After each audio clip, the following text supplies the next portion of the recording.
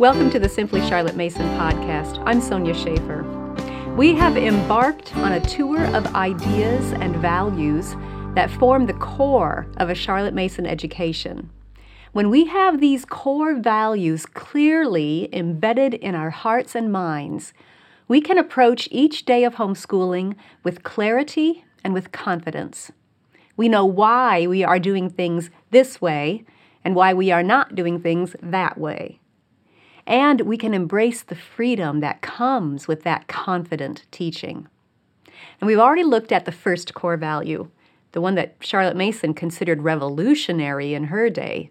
Children are born persons.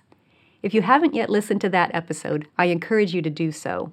We looked at how important it is that we view each child as a whole person, body, soul, spirit, mind, will, emotions, and keep that big picture as we seek to educate him or her. Today, we want to look at the second core value, possibilities. Do you believe that your child has possibilities? It is a core value of a Charlotte Mason approach that every child has possibilities for growth, for learning, and for loving. On the flip side, they also have possibilities for prejudice, for ignorance, and for hatred. And it is those very possibilities, both good and bad, that motivate us to be faithful in educating our children. If we didn't think that this child could learn and grow and change as a person, then why would we invest any time teaching him? We must believe that every child has possibilities. Charlotte put it this way: they are not born either good or bad, but with possibilities for good and for evil. Now, this is not a theological statement about a sin nature. This is a correction to an idea that was popular in Charlotte's day. You see, many parents in Charlotte's day accepted the idea that children were born with either good character or bad character, and there was nothing a parent could do to change it. If Johnny had a bad temper, it was inherited from his parents or grandparents, and that was it. He would always have a bad temper. If Susie was a perpetual liar, there was nothing you could do about it. She would always be a liar. It was part of her DNA. I'm sure you can understand how that view of the children completely gutted any hope and drained any desire or responsibility of discipling that child. If you can't change something, no matter how hard you try, you have no hope or motivation. But Charlotte wanted to give parents hope. She assured us that faults of character are not permanent nor unchangeable. A child's character can be shaped and molded. Yes, some children may struggle with certain aspects of character. Maybe Johnny does have a natural tendency toward anger. Maybe Susie does gravitate toward lying more than any other child you know. We all have certain struggles. Some are more visible than others, but we all have personal challenges in different areas. And that's because we are human and we are individuals.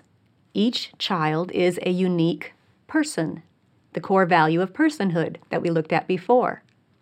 You know your own strengths and weaknesses, your own tendencies and besetting sins.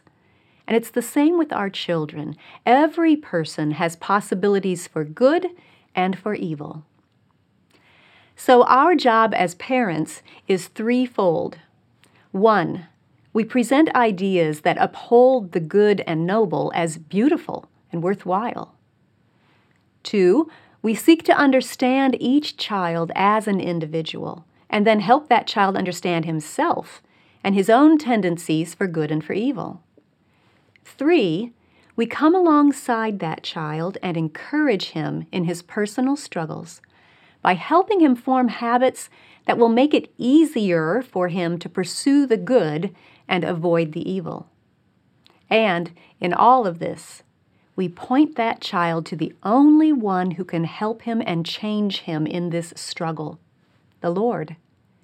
Charlotte said, "The point of view it seems well to take is that all beautiful and noble possibilities are present in varying degree in everyone, but that each person is subject to assault and hindrance in various ways of which he should be aware in order that he may watch and pray. The Story of Charlotte Mason, page 117, and Ourselves, preface. So let me give you 2 applications of this core value. These are not the only applications, of course, but perhaps these 2 will get you started thinking along those lines. First, character is just as important, if not more important, than academic intelligence. You'll notice that we said nothing about a child's aptitude for arithmetic or writing. That's because those skills are not the main reason we educate our children. Character is. When we talk about possibilities, we are talking about the child's character, who he is, not what he can do. Of course, we want our children to learn to read and write and do math, but that perspective of education is too narrow. Not every child has those possibilities. Some children have physical limitations that prohibit them from achieving those skills. But all children have the possibilities of growing in character.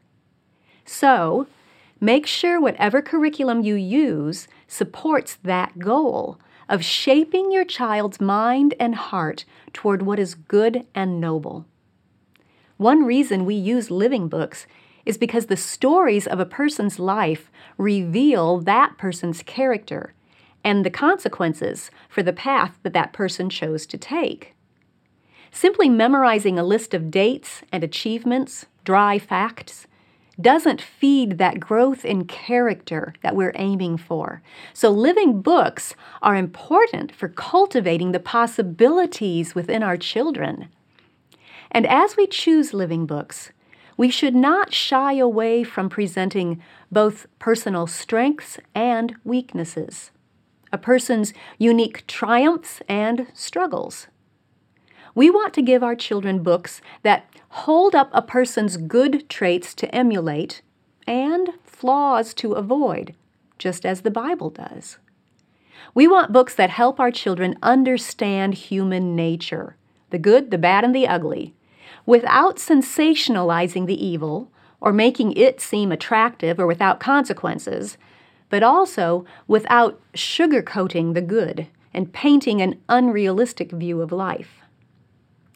You see, good living books do more than just make it easier to remember the story from history. Good living books instruct your child's conscience and motivate his will toward good and noble ends. Good living books help shape your child's character. So make sure the books you are using accomplish those ends. A second application is a word of encouragement. Never stop believing that your child can grow, can change. No matter what struggles he has, no matter what limitations he is dealing with, no matter what challenges you are facing with him, don't give up hope.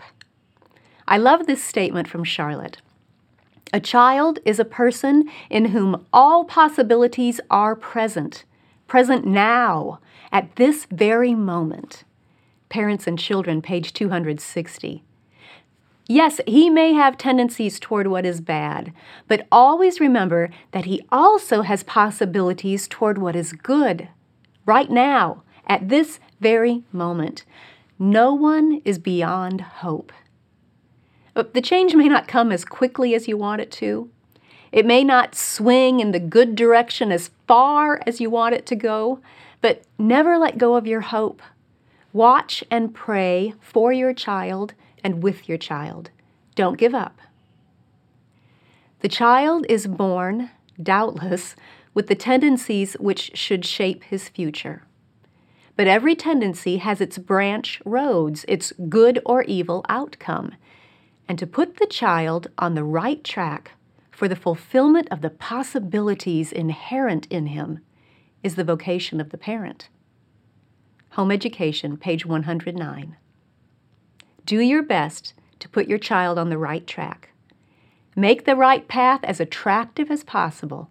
Help your child grow in relation with himself as an individual, understanding his unique challenges, and continue to encourage the habits that will help him become the best version of himself that he can. Don't lose hope in helping your child overcome his bad tendencies. Your child still has possibilities. Believe it. Thanks for joining me. We'll look at another core value of Charlotte Mason soon. If you enjoyed this podcast, subscribe through iTunes, Google Play, or your favorite podcast app so you don't miss an episode. You can also subscribe to the video version of this podcast or read the blog post on our website at simplycharlottemason.com. All of those links will be in the notes, along with links to any resources that I mentioned. Thanks for joining me. I'll see you next time.